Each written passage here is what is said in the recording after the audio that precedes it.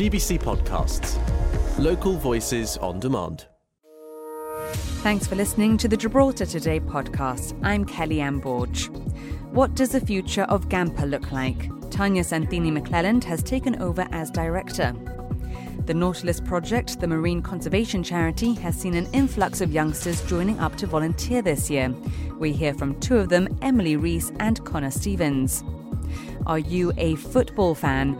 Local YouTube vlogger Aidan Britto is making waves online. But first, recruitment for a new Stipendiary Magistrate is underway. News editor Christine Vasquez brings us the latest on our top story. Yes, Kelly, so the vacancy has come out today. As you said earlier, it's been advertised with a salary of just over £109,000. The successful candidate will split their time 80 to 20 on an 80 to 20 basis between being Stipendiary Magistrate and Coroner. The position is open to barristers and solicitors. That's in Gibraltar and also from the UK. It's for a fixed term of 3 years, and the closing date for application submissions is Friday, the 24th of November. And in the meantime, while that recruitment process is underway, what plans are in place at the Magistrates' Court to make sure things are kept ticking along? So the Chief Justice expects the appointment to be filled by early next year. In the meantime, the Justices of the Peace and the Court Registrar who can also sit as an additional stipendiary. They've been doing the work in the interim period. Interesting timing as well, because, of course, a gap will now need to be filled at the Supreme Court as well, now that puisne Judge Karen Ramaja-Prescott has taken that position as Speaker of Parliament. That's right. And the complement for the Supreme Court is the Chief Justice and 3 puisne judges. They're going to be one down when Karen Ramaja-Prescott takes up the post of Speaker. And I'm going to state the obvious here, but it's not easy being a judge. It takes a very, very clever person. It's not something that just any lawyer can do. And the service has certainly noticed the addition of the latest judges, of John Restano and Liam Yates. The workload, I think, must have really increased at the Supreme Court, and it's been doing an excellent job. We've been seeing crazy complex judgments. The Chief Executive of the Court Service, Hazel Kumbo, told the Chronicle the Supreme Court diary will be impacted, but that this will be kept to a minimum. And we know that the government, according to its manifesto over the elections, is committed to continue to provide funding for a 4th judge. But one thing, talking of the GSLP Liberals manifesto, interestingly, a pledge to explore the possibility of establishing community courts to resolve local issues and enhance community engagement. So this would be something new in Gibraltar. There's a model in the Commonwealth countries, in Australia, in Canada, and of course in the UK. And it's a neighbourhood-focused problem-solving court for local crime and safety issues. Something which could work in Gibraltar. The Gibraltar Academy of Music and Performing Arts, GAMPA, has a new director. Now, Christian Santos has taken his position as government minister. So Tanya Santini McClelland takes over the position and joins me now. Good afternoon, Tanya. Thank you for coming in. Afternoon, Kellyanne. So, Tanya, you've really been at the heart of GAMPA, really since its inception, right? So how do you feel now to be in the position of director? Well, it's a challenge, but I'm very excited about it. And to be honest, I'm enjoying it. Like you said, I've been there from the very beginning. And me and Christian worked very closely together. So it's just kind of like a little step forward. I imagine you're really missing the Minister, Minister Santos. I do miss Minister Santos. I imagine the office is a bit quieter without him. Yes, very, very much. We do miss having him around. Okay, so what's the future of GAMPA looking like, Tanya? What are some of your plans moving forward? We actually have a very busy time ahead. The choir has booked for quite a few events. We'll be performing in Festival of Lights. Then we're also visiting a few old people's homes that we usually do in Christmas. We have a big show coming up in the first week of December, which is a whole GAMPA production, a play called I Believe in Unicorns, which will be releasing very shortly. Then we have another kind of Christmas recital. We have a play coming up in 2 weeks in the magazine. So it's an extremely busy time for us. So yeah, GAMPA is just going from strength to strength, to be honest. In terms of studying the arts, I really feel like attitudes have changed, haven't they, over the years? We now have the BTEC Level 3 course in performance offered in schools. The BTEC in music was introduced a couple of years ago. So how have you seen this kind of attitude to perhaps not only pursuing academic routes in education? I think it's been, and especially for me, like a really welcomed kind of shift in attitude. I remember when I was young and I said that I wanted to study drama, there was a lot of like really weird faces and why are you going to do that and you're going to spend your life unemployed. And I think through GAMPA and other people in the arts in Gibraltar have shown that you can make a career out of it. And I think the BTEC courses are really, really important because hopefully out of those courses, more people in Gibraltar will be able to pursue a career in the performing arts.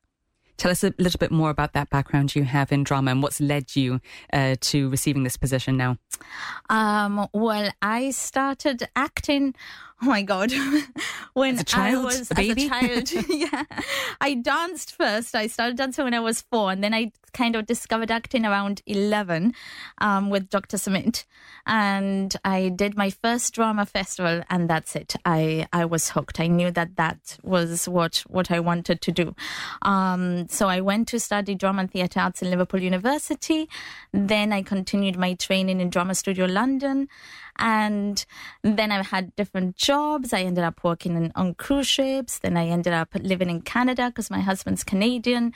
And then coming back. And when I came back, one of the first things that I started doing was starting to teach in what was then Santos Productions Academy, which later became GAMPA. And now as director, do you feel like you almost have to put your creative side to one side a little bit, or do you still very much get involved in the classes? Like what is a day-to-day like for you now? Obviously, in the mornings, I'm doing a lot of admin and it's the day-to-day, but definitely not leaving my creative side behind. I've had to cut down a little bit on the classes that I teach just because of time constraints, but I still am very involved in directing the shows and the classes and keeping all the creative juices of GAMPA flowing, because I think that's very important. We recently spoke to some of the students involved in Little White Lies and some of the other productions that you've been holding. And it very much was that they were working as a team, but working on different roles to kind of get different experiences. So is this something that you want to develop further? Students, even if they're perhaps most interested in acting or dancing, you're really kind of encouraging them to try all the different roles. Yeah, definitely. And as director, that's one of my passions, that I would love to see more student-led productions like Little White Lies, because even though we are training the actors and musicians, but not everybody is going to end up being an actor or a musician. So I do want to encourage the students that are maybe interested in writing or interested in directing, or the technical side of it as well is very important, like the sound and lights, set design, set construction. When we think about the theatre and film, we normally just think of the actors, but in reality, there's 100 different careers related with the theatre industry. And so in GAMPA, I would like to see more people exploring other areas of the theatre industry, which I think is very important, especially if we're going to have a new national theatre. Definitely. And when projects like this one, like Little White Lies, for example, they're student-led projects. So how do you find the students really blossoming when they're given that responsibility? You do see the big change in them, and I think a little bit it's a little bit emotional roller coaster. You know, at the beginning very excited, then they find out that it's not as easy as it looks, and it has the challenges. But then in the end, when they see the final product, like when the director sees the play and the audience enjoys in it and stuff, it's a very rewarding experience, and I think that helps them grow immensely, not only as directors or actors or playwrights, but just as a person. There are a lot of transferable skills that these kids will take to whatever job they decide to go for in the future. I think one thing that most people know about GAMPA over the years, you've built a very strong reputation for working hard. Now your students are very disciplined. So how would you describe a day-to-day life in GAMPA when it comes to the students? Just how many hours are they putting into this work? Well, it depends on the students. We do have some students that just come maybe for half an hour and learn the piano and learn the guitar. But then we do have some very committed students who spend half their lives there. Poor things. Sometimes we joke. It's like, but they love it. Yeah. Otherwise they wouldn't, I suppose. And we love having them around. But we do expect a lot of commitment from our students and hard work and discipline.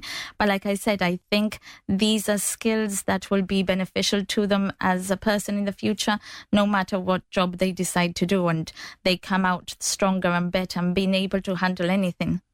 We have a little clip of GAMPA performing at the fair this year. I imagine you must feel so proud when you're able to take all the work they've done and take it out into the public for them to enjoy. So shall we have a little listen? Sure.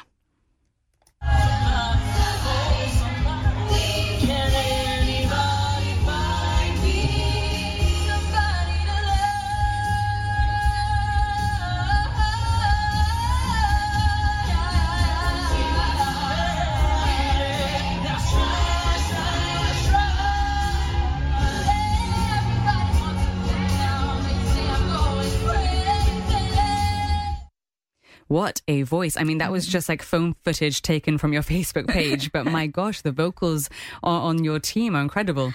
Yes, we do have some amazing performers and some which are like really young now. But I think in a few years' time, they'll be quite remarkable. Well, I was going to say there are quite a few youngsters that were kind of grown up seeing, starting even from, Santos Choir and then moving up now that are doing so well in the UK. So that must make you so proud when you see them being so successful. Yeah, for me, actually, that is probably like the most that I take from this job is like, of course, when we do the big productions and stuff, I am very proud. But like it's their own little personal journeys. And when you see a student that maybe you've had since they were like 6 or 7 and now they're young adults and living in London or England and doing really well, and you know that you've been a little bit of their story, that if you contributed in some way towards that for me is the most rewarding part of the job. And do you often see students who are perhaps quite shy and then perhaps, I don't know, within the space of a week, month, maybe even a year, they turn to almost a different person? Oh, yes.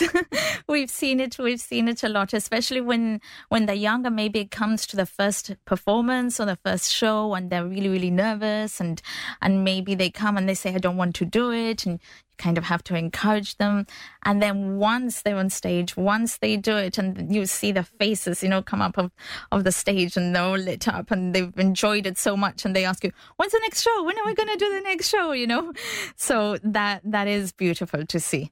I imagine you still feel that way to a certain extent. When's the next time you're going to be on stage, Tanya?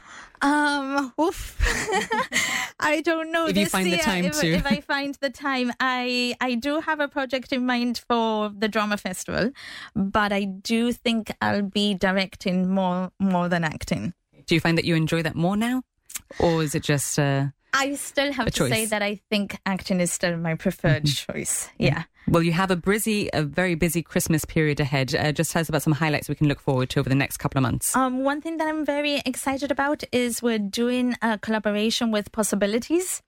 And I don't want to say too much about it because it's a big surprise. But we do have a project that we're working on together. And I think the Gibraltarian community is going to really like it. Well, the Nautilus Project, the marine conservation charity, has seen an influx of youngsters joining up to volunteer this year. 75 new teens, very impressive. And a couple of them join me now. 16-year-old Emily Rees, good afternoon. Good afternoon. And also 17-year-old Connor Stevens. So thank you very much for coming in today. Especially, I know, Emily, you're on midterm break, so even more grateful that you've managed to come in. Tell us, how have you got involved in the Nautilus Project? What led you to volunteering with them? I think I got into volunteering with them through hearing about their beach cleans, and then I decided to do the Bronze Duke of Edinburgh, and I then used them as my volunteering sector for that. So you can tick that box now, yeah. And then I did my silver with them too. So I've been volunteering with them for a few years now.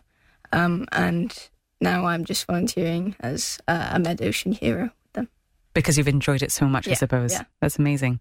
What about you, Connor? What first led you to the charity? Well, it was mental health. My therapist said to join some sort of volunteering thing, and I've heard of the Nautilus Project a lot before, and I've always been a bit interested in it. So I went to one, I think it was a beach clean or something like that, and yeah, they've just been amazing. Did you find that it has helped with your mental health over the time that you've worked with them? Yeah, it's been really fun, meeting new people, and they've helped me get my diving license, and that's, it's amazing. That is amazing. So you both form part of the scuba team now. Yeah. So tell us about the process on how you managed to get that achievement and how you managed to learn how to scuba dive. Well, I didn't actually do my scuba diving course with them, but I got it a couple of years ago. I think it was for my 14th birthday because I really wanted to do it. That's a very cool 14th birthday present. Yeah, it was very fun. And then I've done a couple of dives with them. It's been very fun. We've done a few seabed cleans, and they really just bring a lot of opportunities, and I love working with them, to be honest. How did you find the process, Connor? Well, it was really easy. It just felt natural, and you were meant to be under the water. Yeah. There wasn't any complications or anything, and they were all so sweet, and yeah. Lovely. And when you do the beach cleans, that I know that the charity, they hold those regularly, and it's always equally impressive and terrifying to see just how much litter there's still being thrown at our beaches. You guys then base under the water when you go to these beach cleans? Yeah, so usually we do, there'll be a beach clean on the shore, and then there'll be a seabed clean. Not all the time, but when they can, especially when they do one in Brosia, they tend to get a dive team sorted to do that. So then, we're not only focusing on the land, we've actually got in the sea as well, and getting all that rubbish, which tends to be forgotten about. And what kind of items do you find? Newspaper. A lot of newspaper. Really? Okay, that's surprising. Up. I haven't seen much of that. And bottles, I imagine. Yeah, we got bunch last time, didn't we? Lots of glass bottles. I think one time they picked out this massive sign, that road sign or something, and crazy stuff. So all sorts. Yes. You were both also involved in the mural that was painted at, was it Bayside Sports Complex? Near Victoria Stadium. Yeah, so what was the thought process behind that mural? I think the area, to be honest, looks a bit bleak, so they wanted a bit of life brought there, and I think it was, really the thought, what better way to do it than also, raise awareness for the endangered species. So all the species on the mural are species found in Gibraltar, so it's really, hits close to home, and it allows people to see what we're harming through that, what we're doing. What are the different species that form part of this piece? There was I think a black-faced blenny we had on the seabed. There was tuna. We had mauve stingers, which are the ones you get in summer. We haven't had many of those recently, actually, but we had those. What else? Do you know any of the other species that were on there? I know. I'm really bad with names, but I've included a couple rays. Mm-hmm. Oh yeah. Well, it looked beautiful, I have to say. I don't know what kind of art experience you guys have, but that must have been a challenge, no? Because it's not just informative, but it's also beautiful to see. Yeah, it's quite difficult doing it, but once you take a step back, you really, when it all comes together, it really is good. Well done to all of you, and I know that you've got other beach cleans that you're looking ahead to. The work that you guys do just is constant, so well done to all of you. And if you want to encourage any of the youngsters who might be thinking about getting involved in charity work, and in particular the Nautilus Project, what would you say to them? I would say come down to one of the beach cleans. They're open to everyone. It's one of the easiest ways to get involved with the project and then go from there. What about you, Connor? Just do it. It's that easy. And, I mean, it's fun. It really is. And it's, it's a good cause. We're joined by Aidan Britto, a Gibraltarian who blogs his football experiences on YouTube. He lives in the Czech Republic and travels Europe exploring some of the most interesting football teams and their political ties. So welcome, Aidan. Thank you very much for coming in today. Thank Are you you just very back much. home on holiday? Yeah, I'm back home on holiday until Monday. And how come you live in the Czech Republic? What takes you there? So I did my master's there between 2017 to 2019. I came back. I was working there. I really liked it. And then, like a lot of stories nowadays, I met my girlfriend there. And then eventually she's the one who's dragged me back there. Besides that, I'm quite happy there. So I wanted a change. I mean, we'll get started on the football blogging now, but I'm just curious what the differences are living in the Czech Republic. It must be so different to Gib, no? Yeah, different culture, different mentality, work-life Different balance, food. completely different food as well. I imagine you're stocking up on all your favourite home comforts. No, as you Definitely. Yeah, I'm taking back a box of PG Tips, hopefully. Yeah. PJ Tips, is that your really? PG Tips or I don't know, maybe some Asafran as well. That's a good idea. Maybe some sun tops. No? Yeah. So Aidan, what got you started in football blogging? So basically, this is as well down to a lot of things. I'm gonna maybe shout out this one to my girlfriend. So she's all day watching vlogs on YouTube. Whereas for me, maybe I listen to podcasts or music, but she's all day watching vlogs. And then one day during our early stage of our relationship, she was like, "Oh, you should start," because we used to go to a lot of football games, and she's like, "Oh, you should start doing loads of vlogs, vlogging the football, documenting them." And I was like, "Oof, that's not really for me. I don't really want to do that." And to be honest, whenever I go to a game, I'm always getting my phone out. I'm taking pictures of everything. So at that point, I was like, well, we'll take it. We'll see how it goes. And then eventually it's become fun when we start adding political ties to it, when we start in some history of clubs. And it's become sort of like a nice hobby to do on my spare time. And when you talk about the politics of football, explain that. What kind of political analysis do you do on your videos? So this is down to different factors. So this started basically because this is what's good about traveling. You're always going to meet people who know stuff that you don't know and have different life experiences. So before I moved to Prague, maybe like loads of football fans out there, you just watch a team, there's nothing to it. And one time in Prague, there's a team called Sparta Prague, which is the biggest team in the country. And I had a friend from Chile at the time called Alonso. And I told Alonso, "Do you want to go to the Sparta Prague game?" And he was like, "No, I'm not going there. The right wing, the fascists." And I was like, "That doesn't make sense. Why does this happen?" It's just football, no? Yeah, and then eventually I started reading into it, started reading books, watching like maybe documentaries. Then eventually I got more into sort of like the European ultra culture. And then you realize how political football is in some parts of the world. I feel like if you go to like the Premier League or more Western leagues like the La Liga, it's quite, or big teams like Bayern Munich and so on, they're quite sort of like family orientated and touristic, more like, not capitalist, but more like marketing and geared towards treating you as like a consumer.